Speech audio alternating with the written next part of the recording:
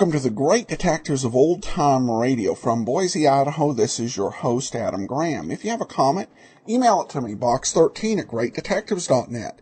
Give us a call, 208-991-4783, and become one of our friends over on Facebook, facebook.com/radio detectives. Also, I would, if you've not filled out our listener survey, or filled it out before November, we've got a new survey. I encourage you to fill that out, survey.greatdetectives.net. This episode is brought to you by the financial support of our listeners. And I want to say a special thanks to Richard, who provided some support from over there in Illinois, and we'll be sending him access to the premium side, as we do with all donations of $7 or more. Thank you so much. Your support is greatly appreciated. I do want to let you know, coming up on Sunday, we have our next video theater episode coming up, and this one is a dandy. We've been doing, of course, that great female detective, Candy Matson, and we're going to be playing a movie featuring one of the most famous of all female detectives, Nancy Drew, a Nancy Drew reporter. Now, if you read the Nancy Drew novels, may not quite recognize the way Nancy Drew is portrayed here. If you can get past it, it's a really fun movie. It's really written in the comedy mystery style that was very popular in the 1930s with the coming of the Thin Man. This one is, I think, actually a pretty good movie for families. Not a whole lot of scary scenes. Murders happen off stage, and it's just a fun story that I heartily recommend. There's actually one scene in this movie that reminded me of Adventures in Babysitting. Not the whole movie, just this one particular scene. If you've seen that movie and you watch this one, I think you'll probably figure out which scene I'm talking about. But anyway, we're going to get into today's episode. This one is called The Jeanne Maxwell Matter. Let's go ahead and take a listen. From Hollywood, it's time now for John Lund as Johnny Dollar. We're ready on your call to Boston. Go ahead, please. Hello? Yes? Mr. Semplin? Yes, and I don't believe I remember you, Mr. Dollar. Oh, we've never met. Your company hired me here in Hartford to investigate the Jeanne Maxwell death. Oh? Sorry that they didn't advise me. Oh, they probably will. I called you to find out the name of the officer in charge of the case, if you could give it to me. Well, it's Lieutenant DeRosa. DeRosa, huh? Do you happen to know what their theory is, if any? Theory? Well, I don't think they've arrived at a definite theory. Still a toss-up between murder and suicide, huh? Okay, Mr. Semplin, I'll be in touch.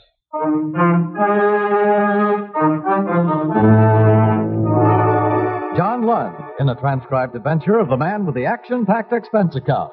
America's fabulous freelance insurance investigator. Yours truly, Johnny Dollar.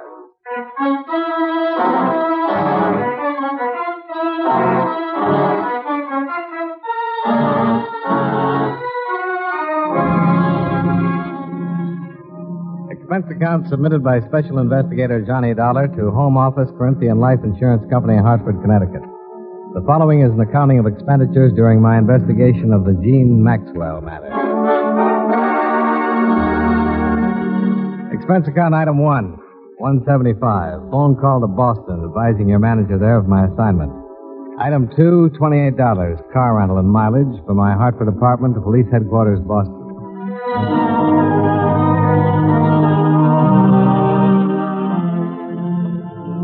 What's the matter, Dollar? Don't you trust us?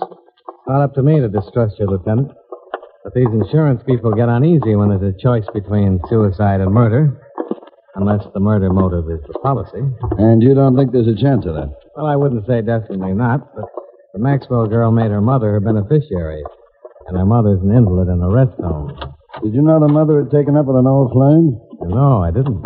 Goes to see her a couple, 3 times a week. Crazy things have happened. I'll get the file. Sit down. Now, this is all we've got so far, pending coroner's inquest and autopsy report. Here's a photo of where she was found. Shallow water.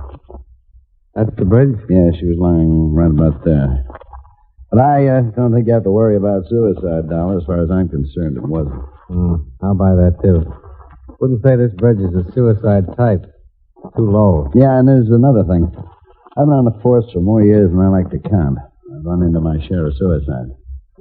Never known a woman to do it this way without taking off her coat. Oh? Usually shoes, too. I've learned that's part of a generally accepted pattern. The Maxwell girl didn't fit the pattern. And here's the way she looked. Coat on, belt still tied, shoes. Person's missing. Searching the stream for it. How old was she? 21. She was a beautiful girl. I noticed that. I'm trying not to, but with her I couldn't help it. How much questioning have you done, Lieutenant? Not much, or rather not as much as we'll do after the inquest. When'll that be? The day after tomorrow. You want anything more here? No, thanks, Lieutenant. I'll check with you later. I drove out to the stream where they found the girl's body, and there I chalked up another point against her death being a suicide. The bridge from which she had dropped was a good 4 miles from town. Boston had better bridges to offer within the city limits. I followed the riverbank and found the approximate spot from which the police photograph had been snapped. On the assumption that she'd been brought there in a car, the placement of her body in relation to the 2 lanes on the bridge made it look as if the car was going toward Boston, not away from it. 5 minutes later, I was heading the same way.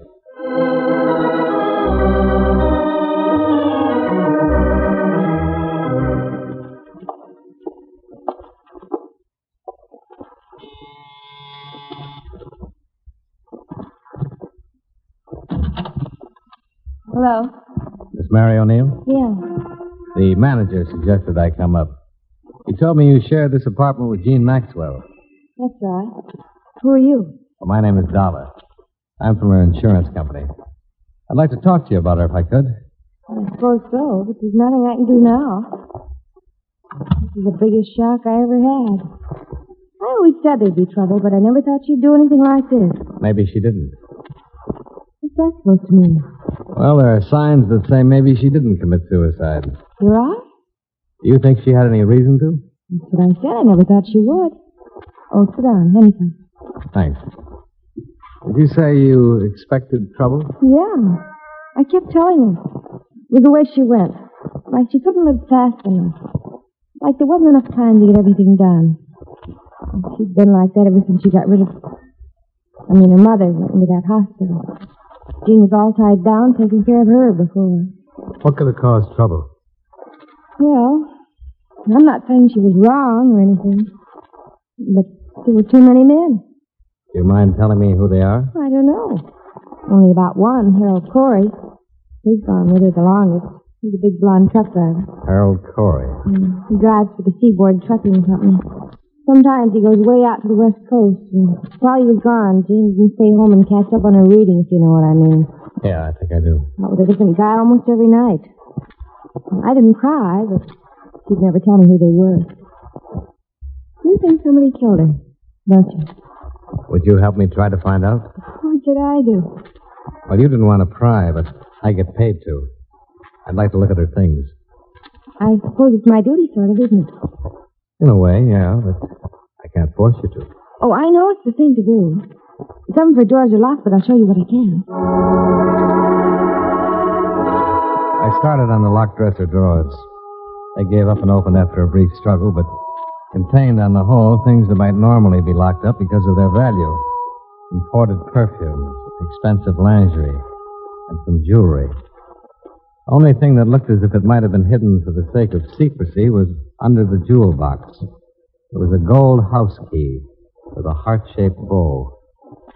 I never saw that before. I never saw the perfume before either, but I smelled it. That's a few $100 worth of scent. And the rest of it there. Was Jeanne used to such expensive things? Not that I know about. Harold Corey sure couldn't shell out that kind of money. And that heart-shaped key. That's cozy. I'd like to keep it if I could. Oh, I don't know about that. After all, it isn't mine. I'll not get into trouble. Oh, you won't, I promise you. I'm working with the police on this thing. I want to find out where it was made, if I can, and who ordered it. Oh, I get it.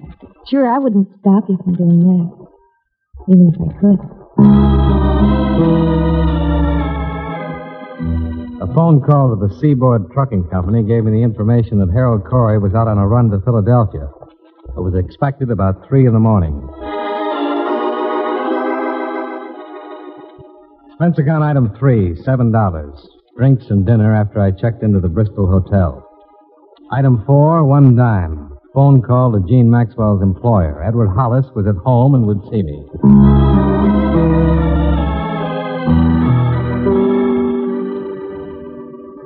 Come into the living room, Mr. Dollar. You may as well be comfortable. Nice of you to see me, Mr. Hollis. I thought it would be better to do it this way rather than bother you at work. Of course, and I appreciate it. The atmosphere at the office has been gloomy enough. Oh, this is Mrs. Hollis, Mr. Dollar. Well, how do you do? Quite well, thank you. I didn't know the poor girl, but it's a dreadful thing. Yes, I'm afraid it is. I simply don't understand. A young girl like that with everything to live for. May even be worse than that. Worse? How could it be worse? Looks more and more like her death was not a suicide. Mr. Dollar. I didn't mention it on the phone. The police think it was murder. So do I. I thought it'd be better to save the blow until I got here. Murder's pretty messy. I can't believe this. Why did they think that? Well, almost intuition, not quite. They know how people commit suicide. On an average, all suicides do certain things. The Maxwell girl didn't do any of them. Well, this is a shock. I suppose I could be dragged into a courtroom along with everybody else who knew her. Beatrice, you run along upstairs. There's no reason for you going through this. All right, Edward. I think I'd rather.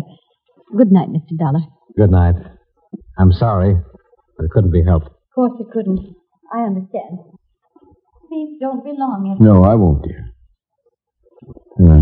Could I mix you a drink, Mr. Dollar? No, thanks. I'll make this as fast as possible. I don't know how much you knew about Jeanne Maxwell's private life. I knew nothing. I have a number of girls in the office, and it's been my philosophy to remember that not too long ago I was young, too. As long as they do their work well, I ask no questions. As a matter of fact, I have no right to. Sure. From what I've gathered, she was mixed up emotionally. She didn't have much freedom because of an invalid mother she took care of. Yes, I did know that. When the mother went into a hospital, Jeanne began to make up for lost time. She led her friends to believe that she was friendly with a lot of men. But I don't believe that. Oh? I think it was one man. One with enough money to buy her expensive things, perfume, jewelry, even a gold key. I'll have to admit that she was a beautiful thing. You say she worked with a number of girls at your office? Yes, there were 11 others. Out of those 11, did she have any close friends that you know of? Well, let's see. The Dyer girl, Grace, that is. They seemed to be quite friendly. I couldn't be sure of any others. Oh, would you give me all their names then? I'd like to talk to them. You know, find out if something might have come out over lunch or cocktails. Yes, of course. Perhaps it'd be better if you phoned me at the office in the morning. I could give you their addresses as well. All right, we'll do it that way. Well, thanks very much, Mr. Hollis. I'm sorry meeting you couldn't have been more pleasant. The next morning, I had a list of 11 feminine names and the address of Jeanne Maxwell's truck driving friend. By 10:30, I was following up the ladder.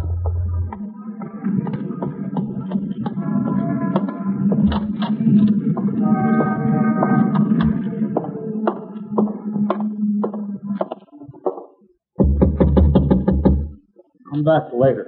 I can't see anybody now. I'm an investigator from Jeanne Maxwell's insurance company. I want to talk to you about her. Wait a minute.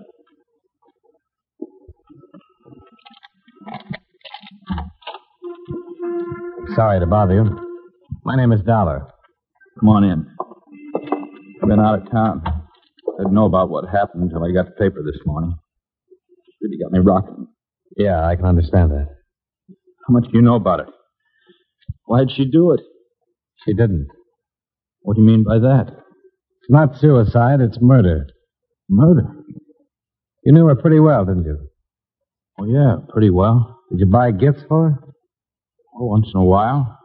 Birthday, Christmas, times like that. What kind of gifts? What are you driving at? Can't you remember? Oh, yeah. Candy, handkerchiefs, things like that. I don't think I like your approach, mister. Now, calm down, Corey. I'm giving you a chance to rehearse before the police get at you. When did you see her last? Night before I left for Philadelphia. When was that? 2 nights ago, Tuesday. I left at 5 Wednesday morning. She was found Wednesday morning. I know that. You're in a bad spot. You know that? You telling me people think I killed her? Me? I loved her. I wanted to marry her. I'm sorry, friend. In this situation, that's a motive, not an alibi. Get out of here, will you? Get out and leave me alone. You're not helping yourself with this act. You're making it worse. Get out. Get out before I do have a murder to answer for. Get out!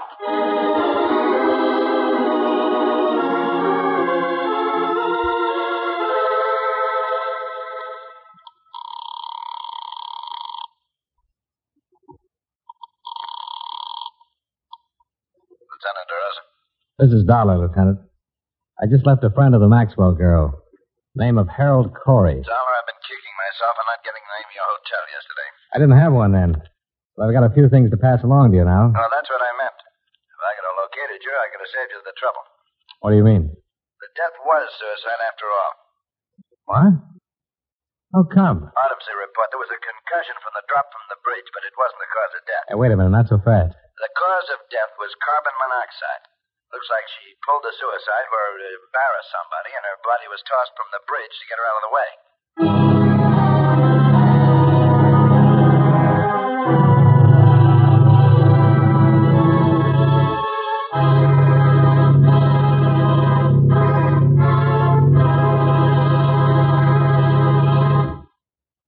We'll return to yours truly, Johnny Dollar, in just a moment.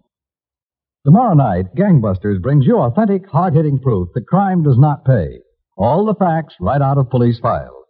The program names names and describes actual manhunts just as they took place. It's a Saturday evening event for adventure fans right here on CBS Radio. Don't miss Gangbusters. Tomorrow night over most of these same CBS radio stations. Gangbusters.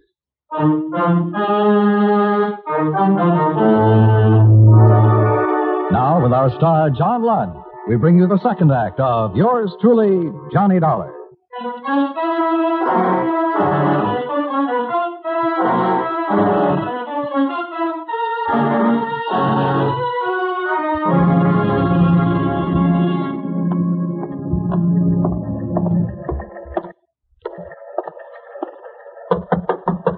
Come on in. All right, I'll sit down. Thanks. This, new theory of yours. What's the matter? Don't you like it? Well, I thought I was making progress in the other direction. Give it to me again, will you? Yeah. Here's the autopsy report. Death by asphyxia caused by presence of large amounts of carbon monoxide. Agent unknown. That's it. Probably automobile exhaust. It's most popular these days. You believe this, Lieutenant? I believe what's in the report. And how did you say she got into the river? Oh, I said maybe she committed suicide somewhere so that somebody would get involved. Get rid of her. She was probably dumped in the stream. What's the matter, Dollar? I thought you'd be happy with the suicide evidence. The insurance company hired me to dig up the facts. If it was suicide, all right. If it wasn't, they want to know that, too. And I still don't think it was. Why not? From what I've learned, she wasn't the type. She liked to be alive. And she played it hard enough to leave some motives lying around. Jealousy, for one. That boyfriend of hers, Corey? He's a possibility. I talked to him, and for my money, he deserves checking. And then there's this. What is this unlocked? I wish I could tell you. It was undoubtedly given to her by somebody.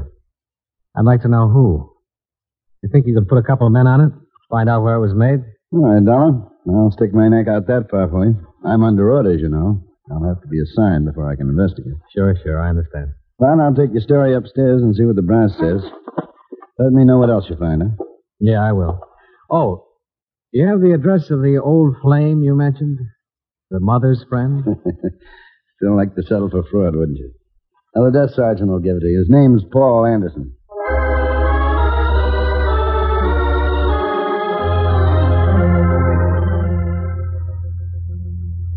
I'm from Jeanne Maxwell's insurance company, Mr. Anderson. Wonder if you could spare me a few minutes. Yes, I suppose so. Come in. You're the adjuster? So soon? I'm an investigator. Oh? I didn't know she had a policy. Yeah, she did. $25,000 to go to her mother. I see. But her death has been classed as suicide, which voids the policy. The 2-year self-destruction clause is still in effect. That's a pity. Why do you say that? It's the least you could have done for poor Mildred. That's her mother? Yes. An extremely young mother. It was almost ruined her life for that girl. Oh, I didn't know that. Yes, the daughter was born when Mildred was only 17, and she was left to care for the child herself. I helped as much as I could. Oh, I don't want you to misunderstand. There's nothing to be hidden. I suppose it is unusual. I did meet Jeanne first. But when she took me to her home and I met her mother, I realized that Jeanne was no more than a cheap little opportunist. The complete opposite from her mother. As I say, I suppose it is unusual. Yeah, but that doesn't make any difference. The point is that you dropped the girl in favor of her mother. Is that it? It wasn't the gross situation you evidently wish it had been. Now, look here, this has gone far enough. You've asked me these questions for one reason, so that you can draw your own conclusions. Haven't you? I didn't know it showed. Well, it does. You think I sent Mildred to the home to get her out of the way, don't you? Well, that's not the case, but you can think what you like. Go ask Mildred if you care to. I won't bother. Do you know anything about a gold key that Jeanne had? A gold key? No, I don't know anything about a gold key. I've known very little about Jeanne at all these past months. Yeah. So many people seem to know so little about her.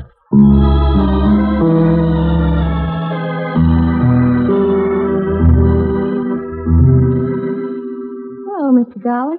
I've been wondering how you were making out. How are you, Mary? The police been here yet? No. I'll be scared to death if they do come. I feel guilty the minute one looks at me. That's common enough. Have you remembered anything that might help? No, not a thing, Mr. Dollar. I hardly slept last night. It's creepy. With her room just like it was the last time she left it. I've got to either move or get somebody else in there. Yeah. Now, Mary, did Jeanne ever mention a Paul Anderson to you? Anderson? No, I don't think so. Not that I can remember, anyway. She was always kind of secret about things. She did talk to you about her mother, though. A little, yeah, about her being in the hospital. Anything about how she got there? No, except I got the idea Jeannie thought it was wrong, how much fun she was having without her mother to worry about. She never told you who was paying the bills? No, who was? This Anderson guy? Yeah. You sure she never mentioned him? I'm sure I'd remember if she did, because I was curious, and she never mentioned any of them. Okay. Thanks, Mary.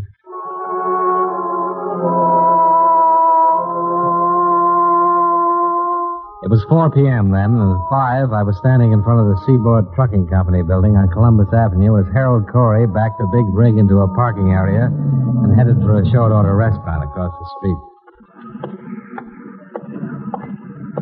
Hello, Corey. What this time? The dispatcher tells me you're going out on another run. Pretty short layover, isn't it? Yeah. You decided to look into the way I do my work?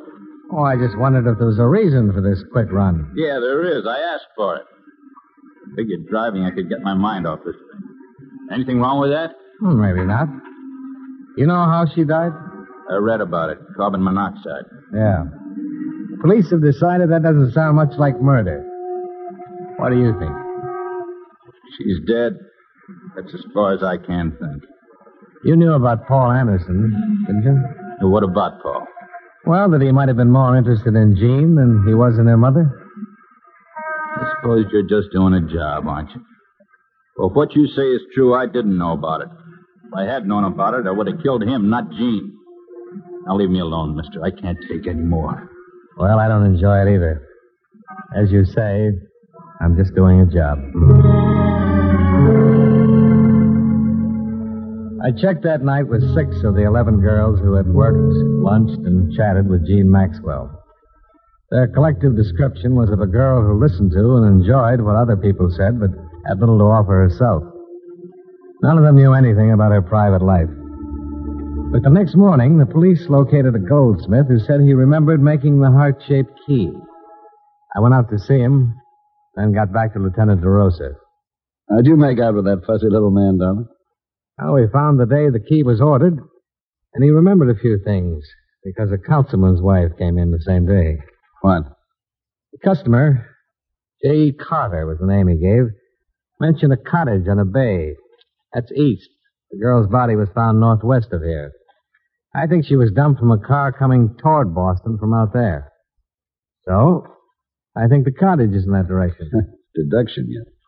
Well, if I were going to dump a body, I wouldn't carry it through town to take it to that bridge, would you? I'm being paid to think about another case. I couldn't sell the murder pitch upstairs, but I tried, and I'll buck for promotion if you're right and upstairs is wrong. I don't suppose you could earn that promotion by assigning some men to cover that northwestern section, could you? Not a chance. That's county. Division of responsibility. Yeah. And we'd all be surprised to know how many criminals take advantage of that.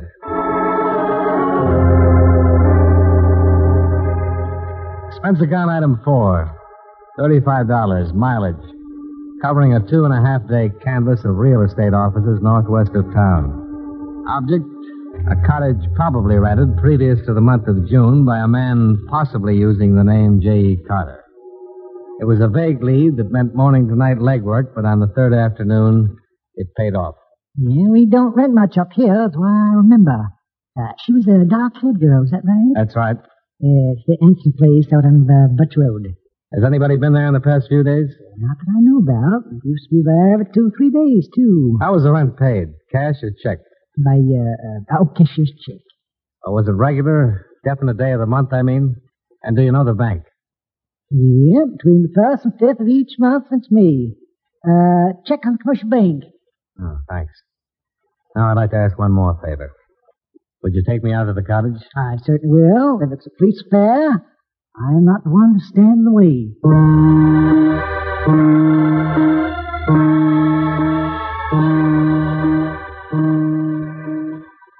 Well, Mr. Dollar, I've always said that I personally vouch for the people I do business with. But you never know, do you? That's a profound truth in any business. I'll certainly try to be more careful in the future. You want to go now? Yeah, I think I've seen enough.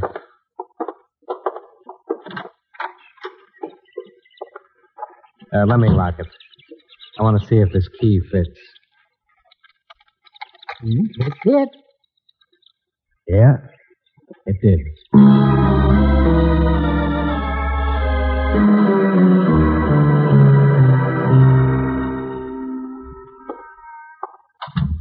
Well, didn't expect to see you again. Didn't you, Mr. Hollis?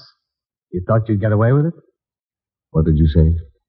Well, there's no reason to be clever with each other. I know you killed her. You rented a cottage out beyond Mystic River. You used the name J.E. Carter. Come into the other room. Yes, you're right. I did become infatuated with her. If you'd known her, you'd understand. I realized last week that it had to stop, and I told her. She'd been with that young Corey boy. I told her that even if I were single and eligible to marry her, I would advise her to hang on to him. Someone her own age. That was last Tuesday night. Yes. She left the cottage, and I heard her drive off. Or at least I thought I did. When I went out, I learned what she'd really done. She'd committed suicide in the car. You can hardly blame me for wanting to keep the secret. It wasn't suicide, Mr. Hollis. You know it, and I know it. All right, Mr. Dollar. I'll make my statement to the police. Fine. I'll drive you down. Thank you. Edward. Beatrice, go back upstairs. No, Edward, I won't. I insist, Beatrice. What good would it do? After what I've done because I lost you, why should you ask me to go upstairs while I lose you again? I forbid you to say another word. Mr. Dollar, she had taken him away from me because she was beautiful, and I no longer am. I was waiting in their cottage. When they came in, I struck her. Is this true, Mrs. Hollis? Yes. I killed her. And since there was nothing left of our lives, we carried her to the garden. Beatrice, what have I done? What have I done?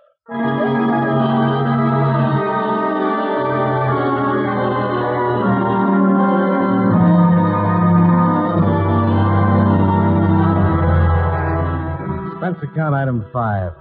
$110. Final bill for car rental. Item 6, $85 miscellaneous. Expense account total, $266.85. Yours truly, Johnny Dollar.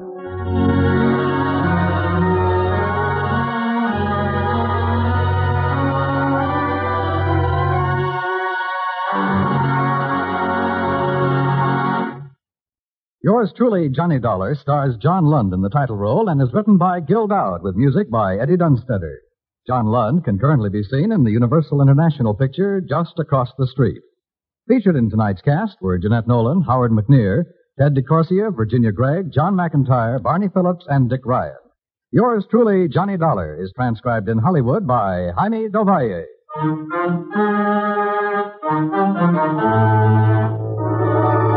This is Dan Coverly, inviting you to join us next week at the same time when John Lund returns as Yours truly, Johnny Dollar.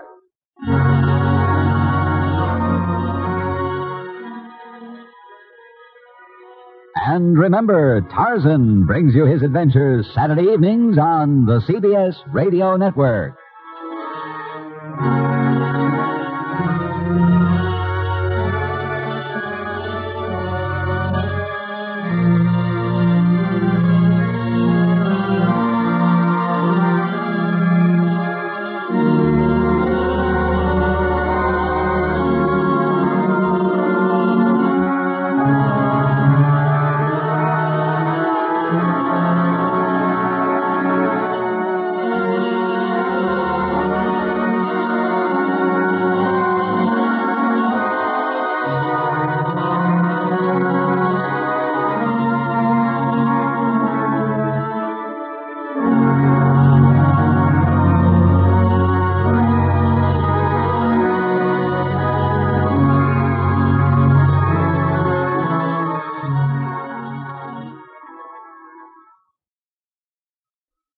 Welcome back. Well, this plot seems somewhat familiar. It didn't have this ring of something, oh yeah, we played that a month ago. I actually went back and checked. This was originally aired as the Jones-Sebastian Matter on October 28th of 1950. So for the radio listening audience, they're probably not getting too much deja vu here, as even if they were Johnny Dollar listeners at the time, it was 2.5 years since they've heard the story. For us, it's only been about a year. There were a couple differences. The big difference was at the end of the Jones-Sebastian Matter, Johnny explained that Joan wasn't dead when the wife put her in the back of the car, and the carbon monoxide in the back killed her. In this episode, that whole thing is left totally unresolved and unsaid. And in some ways, I think that's they want the audience to be focused on the drama of what happened and the story, as they leave it. As a writer, you don't want people out going around, asking questions like the Johnny Dollar played by Edmund O'Brien, begged, goes, well, I don't know how the Commonwealth will view this, because she wasn't dead when she was put in the trunk. She died as a result of fumes. And people going home and wondering, I wonder whether she will end up going to jail. And this is an episode where I think Lund's version may actually be somewhat superior to the O'Brien version. Edmund O'Brien, I love the way he acts, and when he's given a chance to really show forth his this sort of intensity he's got as an actor, like in the Yankee Pride Matter, which is my all-time favorite Edmund O'Brien episode, when he's able to really show and play to that hot intensity. Does a fabulous job. In a lot of the Johnny Dollar episodes where he kind of goes on ride-alongs, with the police as they solve the case, and there's not a whole lot of action, and you're just kind of dealing with these horrible, awful situations, his kind of gruffness and hardness could come off as somewhat indifference. So for these type of scripts, Lund may indeed be the better actor, definitely. And speaking of Lund, we will have a John Lund extra. It'll be an episode of Suspense. I hope you will listen to that and enjoy that. And that's for those of you who have the app or the premium site. All right, we have a couple quick listener comments from Podcast Alley. I'm self-employed and work on the computer all day. This show keeps me entertained while I'm working. From Scarlett. Thanks so much, Scarlett, and hope hope we can keep you entertained for a long while yet. And then a comment from Charlie. Love it. Well, thanks so much for all your support on Podcast Alley. Encourage everyone to cast your vote once a month over on Podcast Alley. podcastalley.greatdetectives.net. Well, that will do it for this week. We will be back next week on Monday with Barry Craig, Confidential Investigator, and join us back here on Friday for yours truly, Johnny Dollar. In the meanwhile, cast your vote on Podcast Alley. Send your comments to box13 at greatdetectives.net. And if you've not filled out our listener survey, please do so, survey.greatdetectives.net. But from Boise, Idaho, this is your host, Adam Graham, signing off.